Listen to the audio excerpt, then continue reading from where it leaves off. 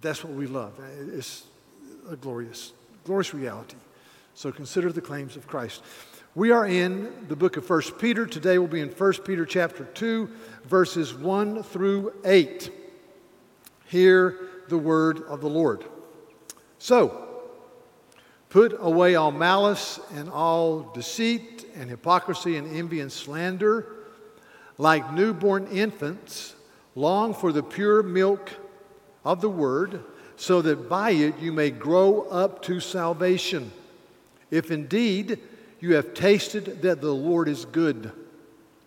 As you come to him, a living stone, rejected by men, but in the sight of God, chosen and precious, you yourselves, like living stones, are being built up as a spiritual house, to be a holy priesthood, to offer spiritual sacrifices acceptable to God through Jesus Christ. For it stands in Scripture, behold, I am laying in Zion a stone, a cornerstone chosen and precious, and whoever believes in him will not be put to shame.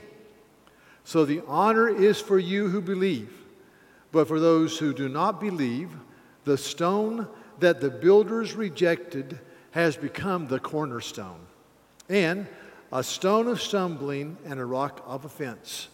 They stumble because they disobey the word as they were destined to do. So my thesis this morning is this: it is all a matter of tasting, of savoring, of knowing. In this passage, Peter says, as you continue to taste and see the goodness, the benevolence, the kindness of the Lord, then you will earnestly love. And as you earnestly love, you will strip away attitudes that will limit or even kill community or friendships or marriages. And as you continually taste and see the goodness of the Lord, you will understand that you are a living stone. And as a living stone, you're called to be part of a holy edifice, to offer spiritual sacrifices to God in the name of Jesus Christ. Therefore, it is a matter of tasting. He says, taste, since you have tasted and seen that the Lord is good. You've seen the kindness of the Lord. So last week we were in chapter 1, verse 22, and Peter makes this incredible statement. He says, having purified your souls for a sincere love of the brethren, fervently love one another from the heart. I mean, passionately. Be a forgiving, gracious, fervent lover from the heart. For you have been born again, not of perishable seed, but of imperishable. And so the immediate question you might ask is this: how in the world can I fervently love one another from the heart? And then he talks about the word, and there's not perishable seed. And he comes to chapter 2, verse 1. Therefore, or so, strip away or get rid of, and he mentions 5 things. So the answer, listen, how do we love each other fervently? In the text, we love each other fervently by tasting the goodness of the Lord. And as we taste the goodness of the Lord, we continuously get rid of certain things that limit my walk with the Lord, my friendships, my community building. Now, it says, therefore, strip away. One version says, therefore, lay aside. And to me, stripping away is an act of really violence. You get rid of it. Lay aside doesn't get it for me.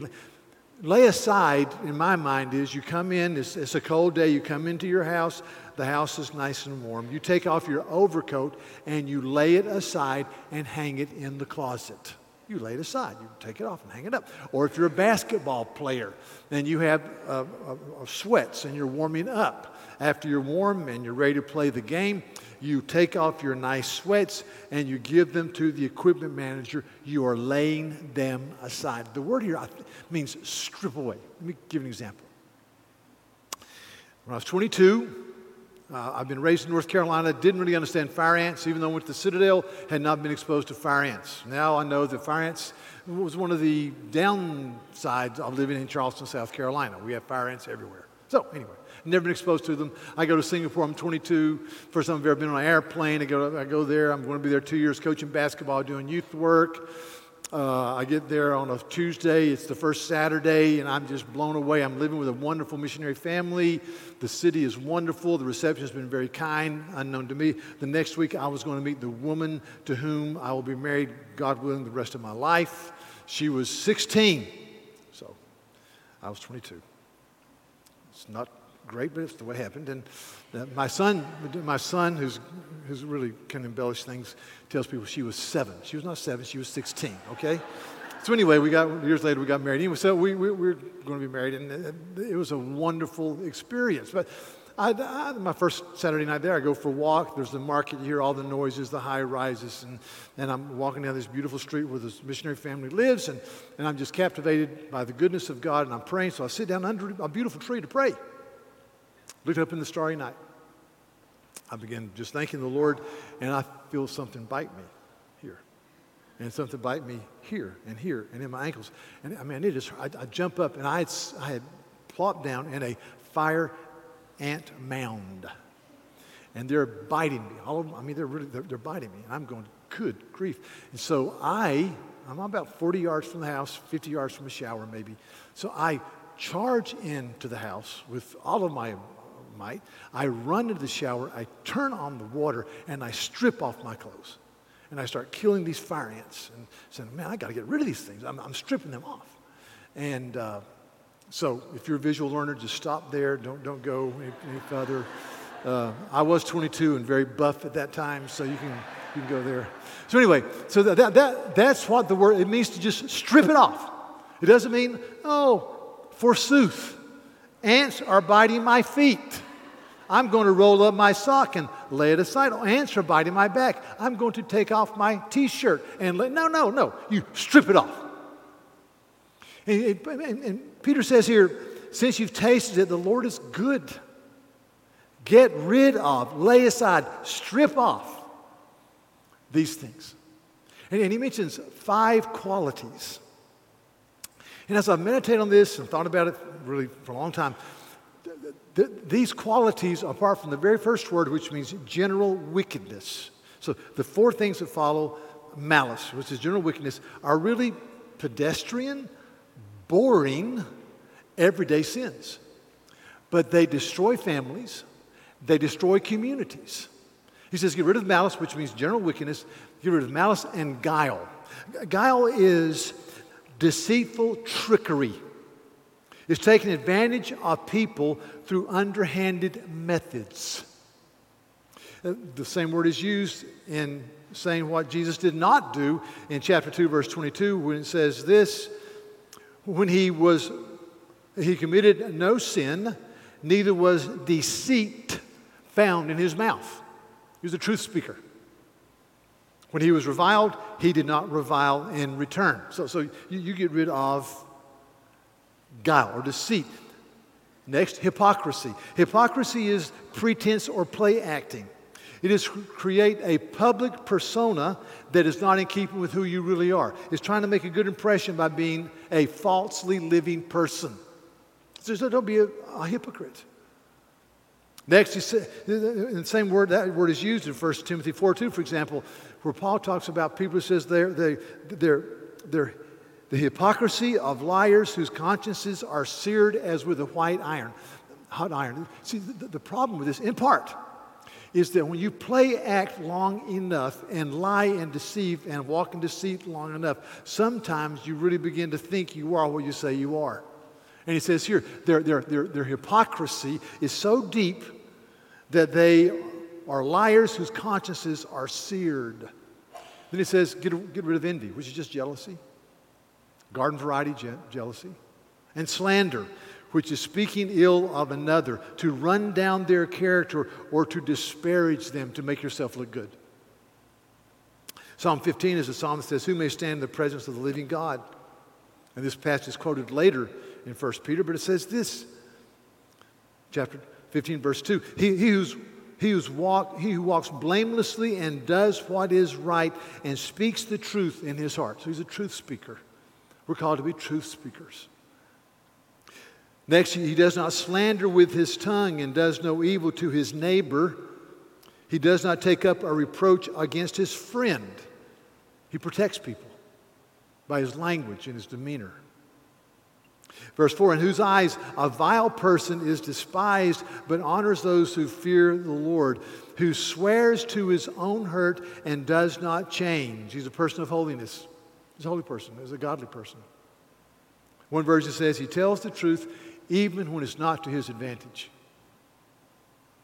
Verse 5 of chapter Psalm 15, he does not put out his money at excessive interest, and he does not take a bribe against the innocent. He who does these things shall never be moved. In other words, he's a person of justice. So instead of being a slanderer, he's a person that speaks and protects people. He protects people with his language. He's a person of holiness that's observed, and he's a person of justice.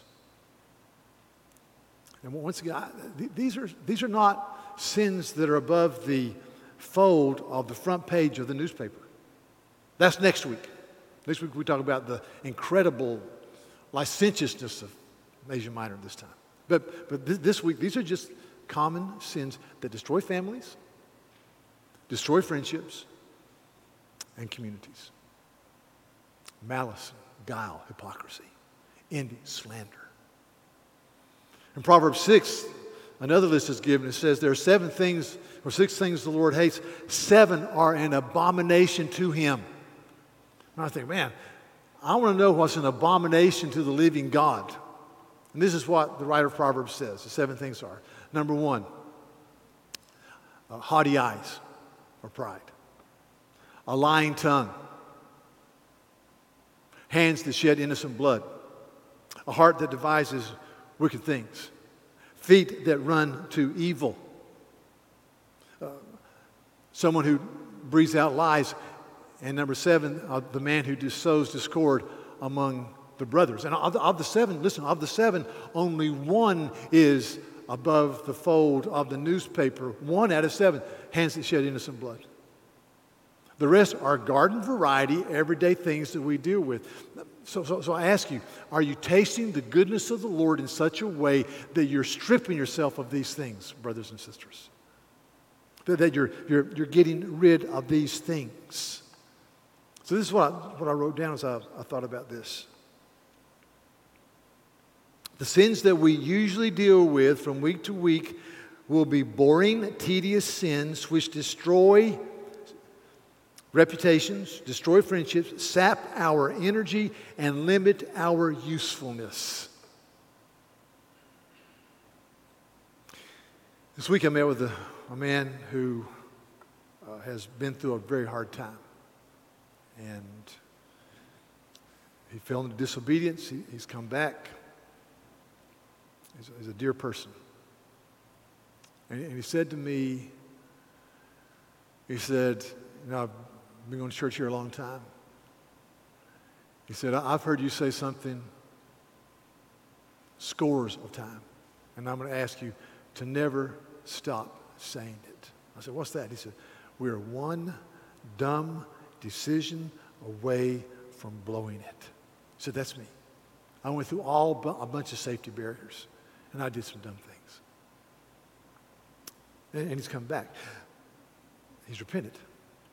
But see, the truth is, I need to see the beauty of Christ. I need to taste the beauty of Christ. I need to understand His goodness. And as I do that, then I can earnestly love it. I can strip these things off of me. In Ephesians chapter 4, the Apostle Paul is talking about this issue, and he says, starting in verse 20, he says, but this is not the way you learn Christ and the futility of your thinking.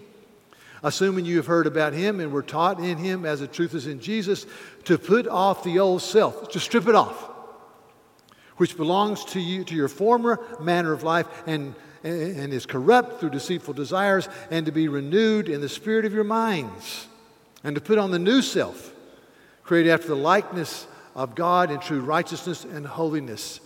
It's a matter of tasting and seeing the goodness of the Lord. It's a matter of having a heart that sorrows over the sin around us. And in my life, Shorter Catechism, question 87, says, what is repentance unto life?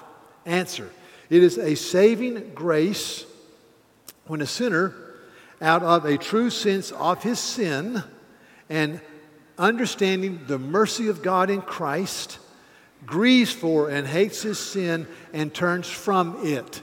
See that? He sees the destitute nature of sin and the beauty of Christ, and he turns and he runs to the cross. He goes on and says that it is an abiding principle in the life of a Christian, that it is a permanent grace, it's an habitual frame of mind. And just let me ask you this. Hear me. Are you a repenting person? Malice, guile, hypocrisy, envy, and slander, haughty eyes, lying tongue, heart that devises evil things, feet that are quick to run to evil on the internet or anywhere else, someone who sows discord among the brothers or just lies. Are you a repenting person?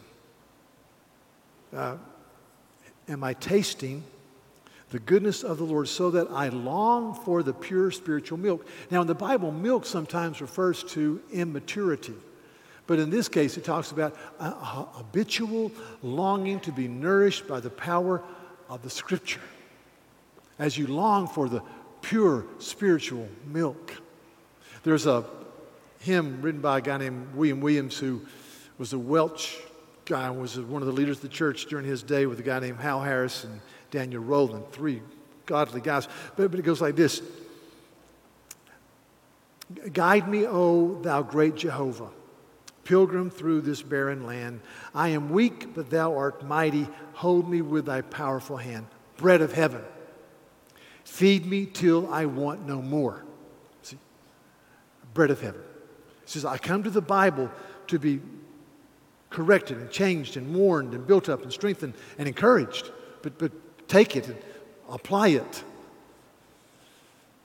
I'm with people who want to do this. Or a hymn, modern day hymn, says, speak, O Lord, as we come to you to receive the food of your holy word.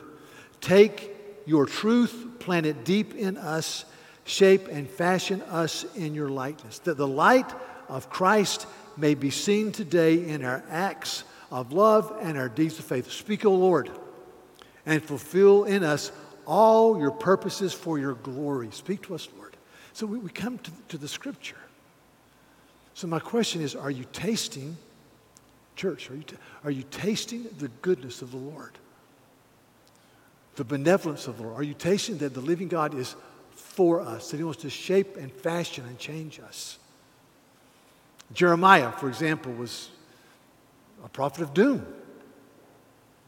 God says, speak, Jeremiah. They're not going to listen to you, but speak, preach. So he's this prophet of doom, and he's saying, you've departed from God, and you turned away. And the question is, how did Jeremiah stay strong to his calling? Jeremiah 15:16 says this, your word was found, and I ate it. And your word became a joy and the delight of my heart. You take the Scripture, you eat it. You consume it. It guides you. In the New Testament, Jesus turns to some people who just trusted in him. And he says in John chapter 8, if you continue in my words, then you will truly be my disciples, and you will know the truth, and the truth will set you free. Have you tasted the goodness of the Lord? Are you craving the pure spiritual milk as you taste? 2 Timothy, Paul is writing his last book that he wrote, and he says in chapter 3, he says, while evil people and impostors will go from bad to worse, deceiving and being deceived.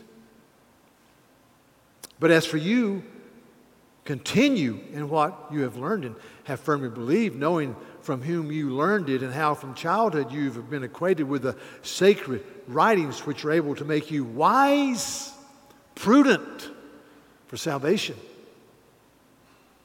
through faith in Christ. All Scripture is given inspiration of God so that the man of God may be thoroughly equipped for every good work. So it makes you wise. We've tasted the goodness of the Lord. We long for the pure milk of the Word. It makes us wise. I was reading recently about The first American received the Nobel Prize in Literature in 1930, a man named Sinclair Lewis. Sinclair Lewis was raised in Minnesota, and as he grew older, he became more and more critical of America and Middle America values. He called them small town thinking and small town values. His life was a train wreck. He died in his mid-60s of alcoholism in Rome. He went through 2 or 3 marriages, but his marriages ended. He had children and grandchildren. None of them did well. It's a train wreck.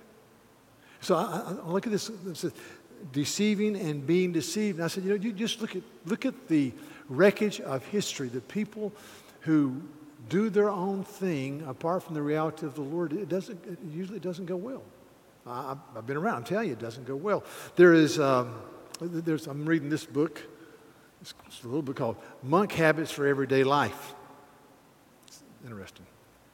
It talks about adopting some of the habits of the monastery. But this is an evangelical. He says this. I was preaching in a wealthy church outside of Chicago. One of the parishioners had attempted suicide.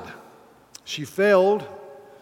But the Saturday morning incident made big news at the church the next day. And her husband asked to meet with me the following day. As we talked over lunch, the story unraveled. His wife had been having an affair. Her husband had had numerous affairs.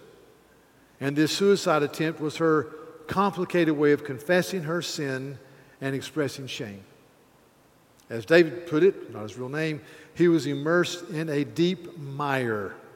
Bracket, he used a more graphic word. Their marriage was never restored, and after many doses of counseling and years of prescription drugs, David was able to remarry. But I remember returning to my office that day after we met for lunch thinking, quote, to this culture, faithful monogamy, being married to one person for life, may look boring, but it sure beats what David is experiencing. Close quote. I said, amen. Now, in Greek mythology, so hear that. There's something called the Procrustean bed. There's a guy named Procrustes who was a highway brigand robber. And Procrustes would kidnap people and bring them into his house and put them on his bed. And if they were too tall for the bed, he would cut off part of their legs. Again, it's a myth. Okay? Don't get too upset. If they were too short for the bed, he would put them on a device and make their body longer so that everyone would have the same height. Now, and it's called the Procrustean bed. And really the whole argument about the Procrustean bed is observable data. It's a pragmatic argument. Does it work? And what I'm saying is as I look at life, pragmatically speaking, people who have a place to stand and who taste the goodness of Christ and who walk in the reality of Christ, it goes well with them. They have a future and a hope that Jeremiah speaks of in the midst of judgment. Jeremiah 29. It goes well. Here it says, it will make you wise unto salvation. I want to go well for you. I want to go well for me. I recently was reading some material in reference to somebody named Jean Harlow. I thought, I've heard that name, but I'm not sure. So I did some research. Jean Harlow was the blonde bombshell of the 1930s. She was born to a dentist and his wife, but the mother became extremely possessive from day one and really left her husband to devote all of her energy to Jean Harlow. She called Jean Harlow baby or the one. Okay, the one. Now, if you're going to ready to have a baby, don't refer to your child as the one. Call them Ralph or Junior or something, but not the one, because they may grow up with a little bit of a superiority complex. And so the mother decided she wanted to be a famous actress, so she moved to Hollywood. She was a very attractive woman. She got there. She was 34. She had this little girl in tow, and they said, you're way too old to be an actress in Hollywood today. And so she did the next best thing. She introduced her daughter to modeling and to acting classes, and sure enough, Jean Harlow became the blonde bombshell. She died in the 30s at the age of 26 of kidney failure. By the age of 26, she'd been married and divorced 3 times. The man she was living with when she died was twice her age. Her life was a train wreck at 26. Now, I just read that and I go, good grief. So sometimes just step back and think. I thought of somebody in our day and age. Angelina Jolie is an incredibly gifted, attractive woman, and I think she has a real heart for people that are hurting. And there's a lot I admire about her. But when you read a brief synopsis of her life, she's here today and there tomorrow, and here today and there tomorrow. And she's just really, at times, bizarre behavior. Whether it was Brad Pitt or anybody else. Didn't she marry Billy Ray Thornton? Did she marry him? Billy Ray, is that right? I think so. Why? I don't know, but she did. Anyway, so she's here. And you step back and you go, she has no place to stand. We do. And as we stand, church, it goes well with us. So are you tasting the goodness of the Lord? And as you taste, is it compelling you to love and to get rid of certain attitudes?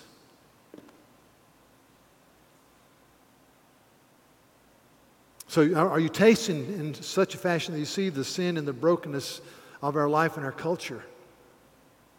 Peter's getting ready to say in this epistle, he says, church, you live in a broken culture that needs the gospel of grace. He's getting ready to say, he says, this culture is astounded that you don't plunge with them in the same flood of sexual dissipation, chapter 4, verse 4.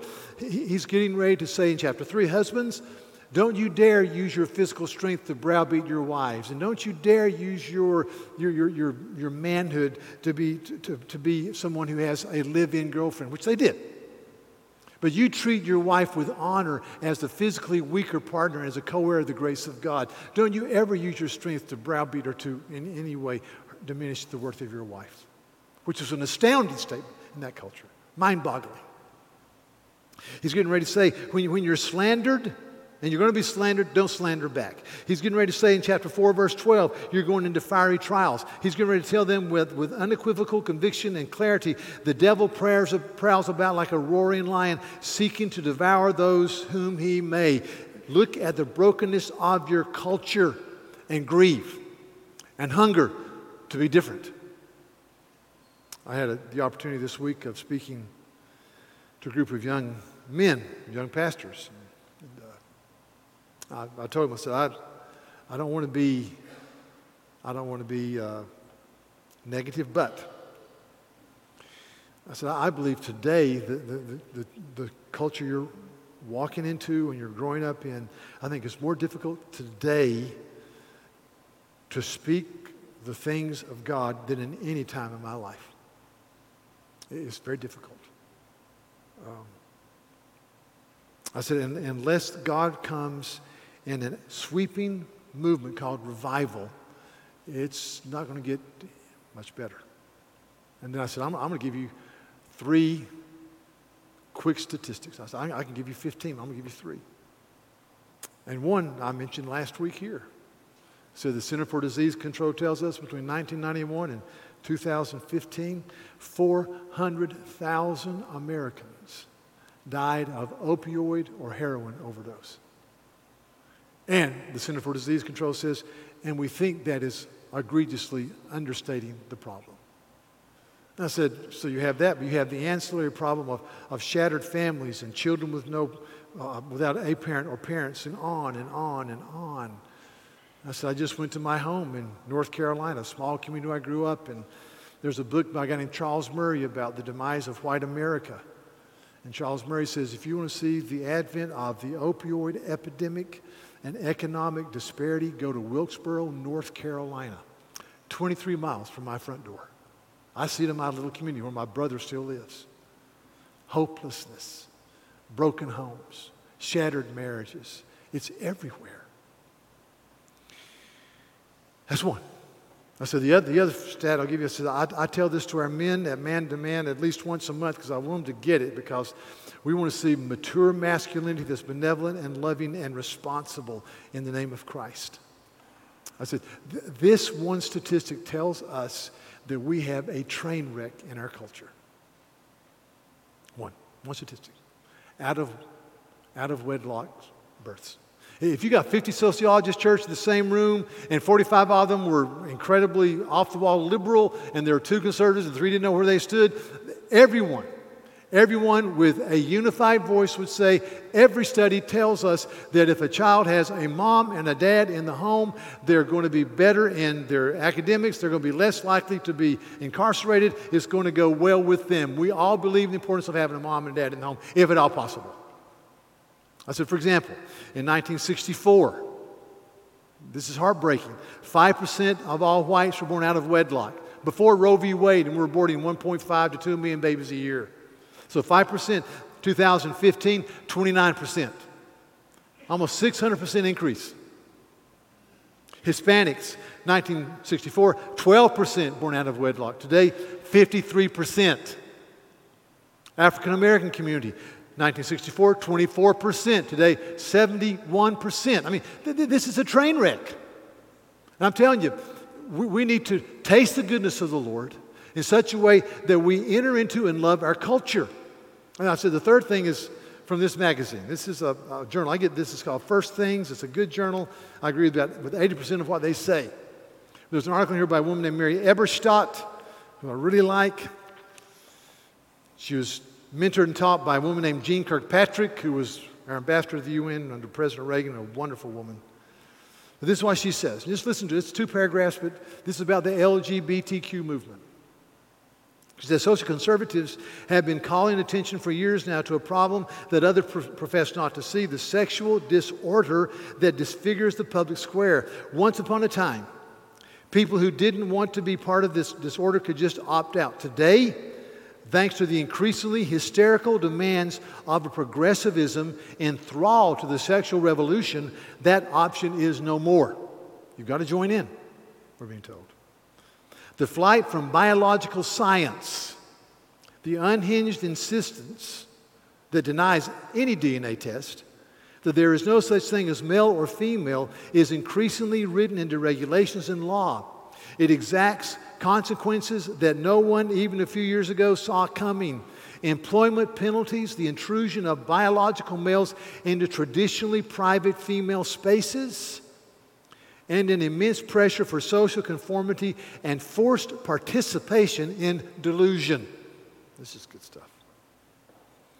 If even the plainest scientific facts are in public dispute, and if citizens can be punished for merely speaking the truth, how are we to ever judge any question in the public sphere? And I went, amen. I said, we're living in a time when a radical statement is to say gender is part of the goodness of God's creation, which is our confessional statement. God made us male and female. We're glad for that.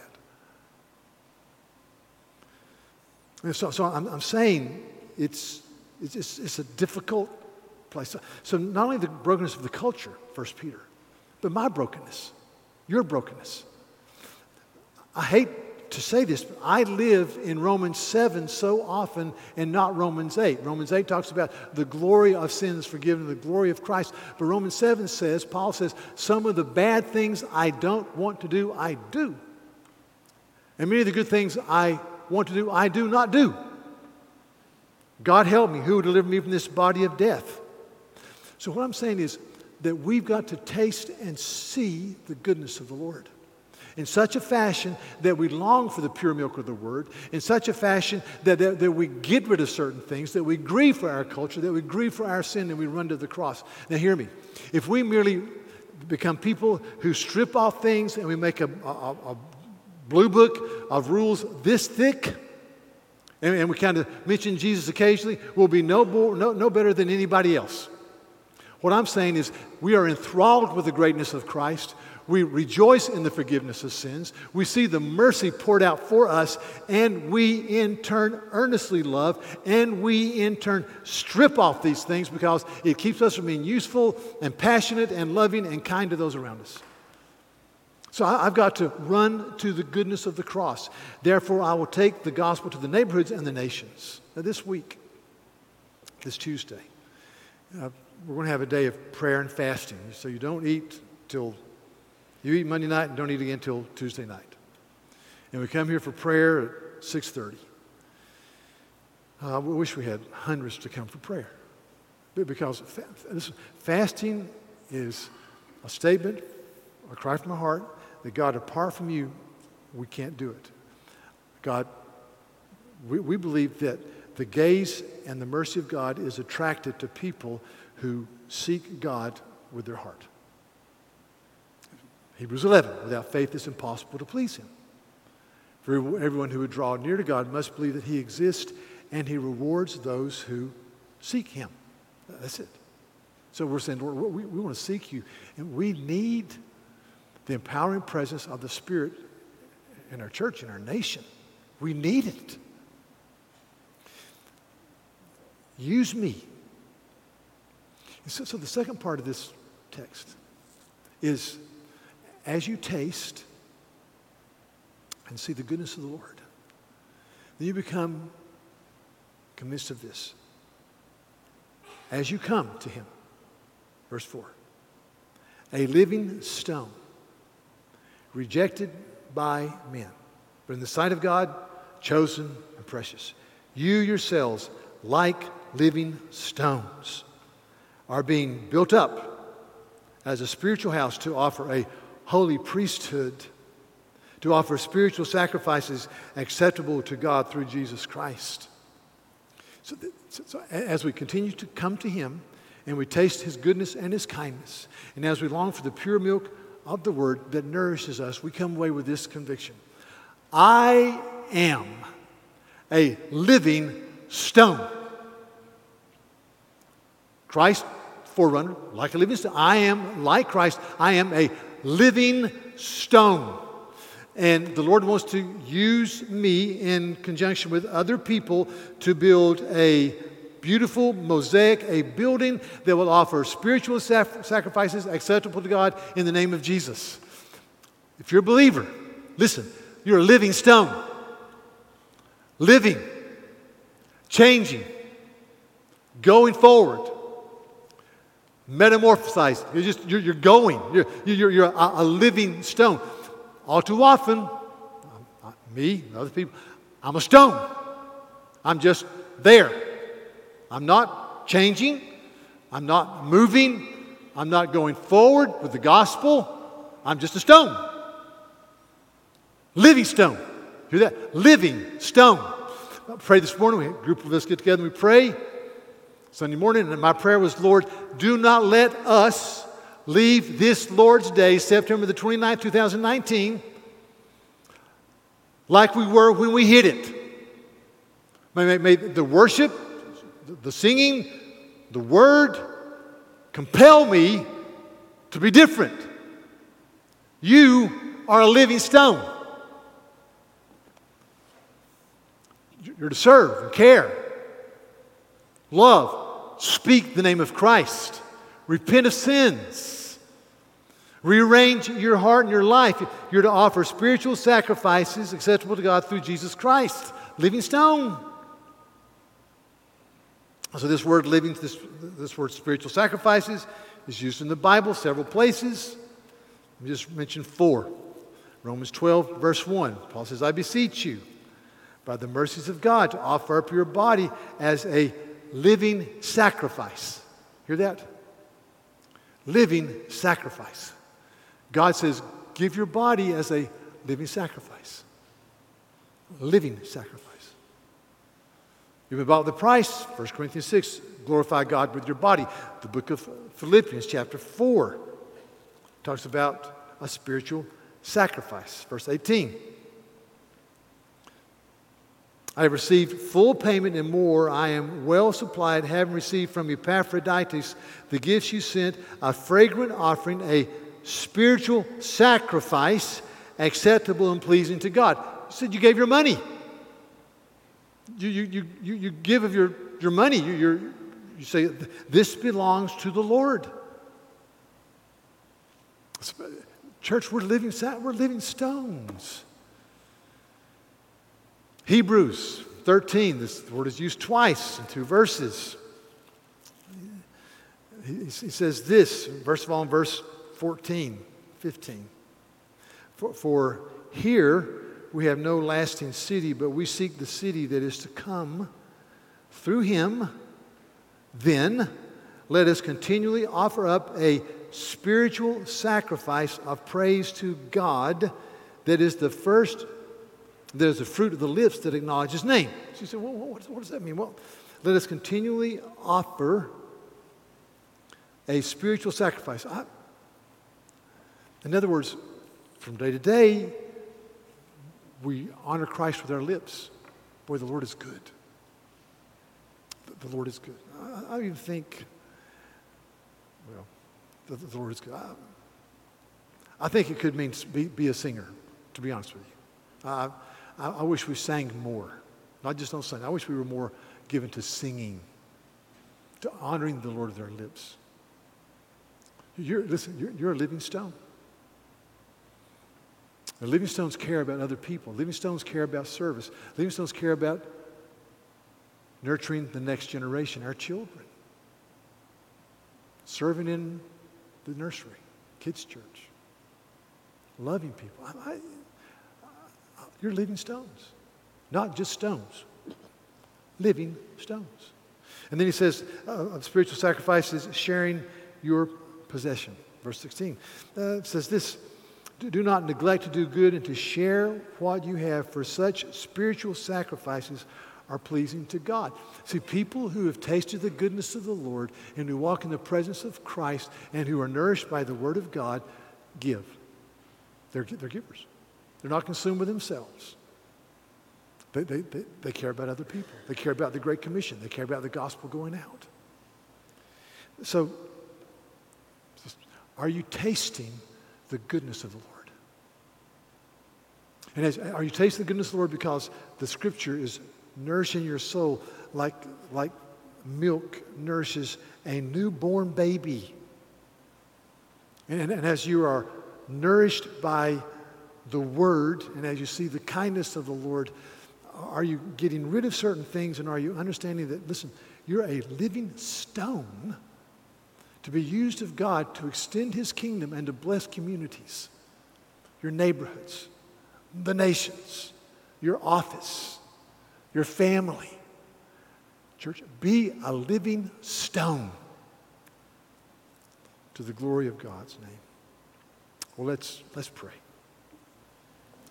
Lord, we take this scripture and it is absolutely beautiful that we are to be people who taste the goodness of the Lord. And as we taste the goodness of the Lord, that we're serious about sin and getting rid of certain things that, left unchecked, will destroy us and limit our usefulness and hurt our relationships. So we want to do that. And as we taste the goodness of the Lord and as we're nourished by the Word of God, we understand that we're living stones. Living stones, not just a stone, but stones that are changing and moving and being convicted and encouraged and built up and chastised by the Word of God. And as we do that, Lord, and as we respond to the Scriptures, we'll walk together and we will, with our brothers and sisters, build a beautiful house of worship in the name of the living God to the glory of the name of Jesus. So Lord, as living stones, let us go forward this week. As living stones, let us love people. As living stones, let us communicate the gospel to the 3 people we're praying for. As living stones, let us be the people who called us to be. Speak, O Lord, to us in Jesus' name. Amen.